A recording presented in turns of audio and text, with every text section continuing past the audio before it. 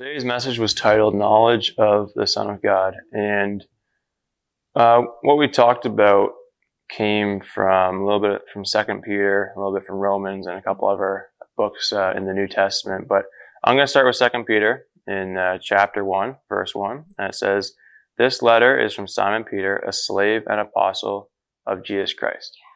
And then I'm going to carry that same idea into Romans chapter 1, verse 1.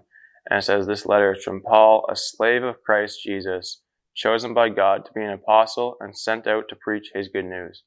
So in both these cases, and there's more cases throughout the New Testament, but when he opens these two books, he talks about how he is a slave to Christ, and in different translations will say in bondage to the gospel, or, just tied to it. Yeah, bondservant. So tied to the gospel in such a way where this is what defines his life.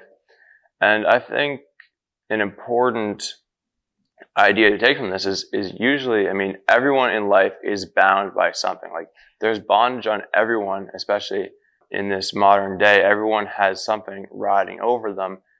But in Paul's case, he chose to be a slave to Christ. And it's actually interesting that when you become a slave to Christ, it actually opens up true freedom. And so, you can be bound by many things, but if you choose to be bound by the Word of God and let this be what guides you in life, that's what the door to freedom is. A lot of time people search for freedom, but find bondage in that. But if you search for so-called bondage to the Word, you will find freedom. And so going on into verse 16, this is still Romans chapter 1. It says, "For I'm not ashamed of this good news about Christ." And why is he not ashamed? Because he's bound by it. Like, he's no longer in bondage to the world. He's no longer tied to what people think of him or the natural causes of life. He now, because he's so tied to the Word of God, and this is the only thing that drives him in life, he is not ashamed of the good news. He says, "It is the power of God at work, saving everyone who believes."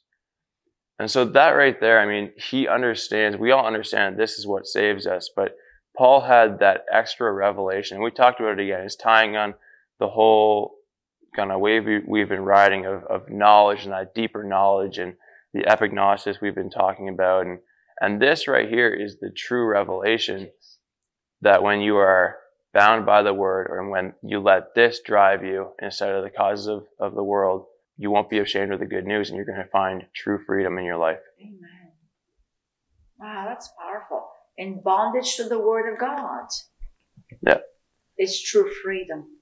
Yeah. From the world. And it doesn't mean you're tied. It's not a religious bondage. It's not being tied down by rules and regulations. It's being tied in the sense where every single day, you want to do your best for the kingdom of God, essentially. Like, you're not being bound by, you have to pray 5 times a day. You have to read your Bible. You have to. It's not that form of bondage. The form of bondage is where you want your life to reflect the life of Jesus and the life that's spoken about in the Word to the best of your ability. Yeah, I just saw it, actually. And the binding is the Holy Spirit. He's the cord that binds us. And so it's really and where the Spirit of the Lord is, there is what? Freedom. So this is the ultimate binding. Yep. When you're bound to the Word, the Holy Spirit is leading you into freedom.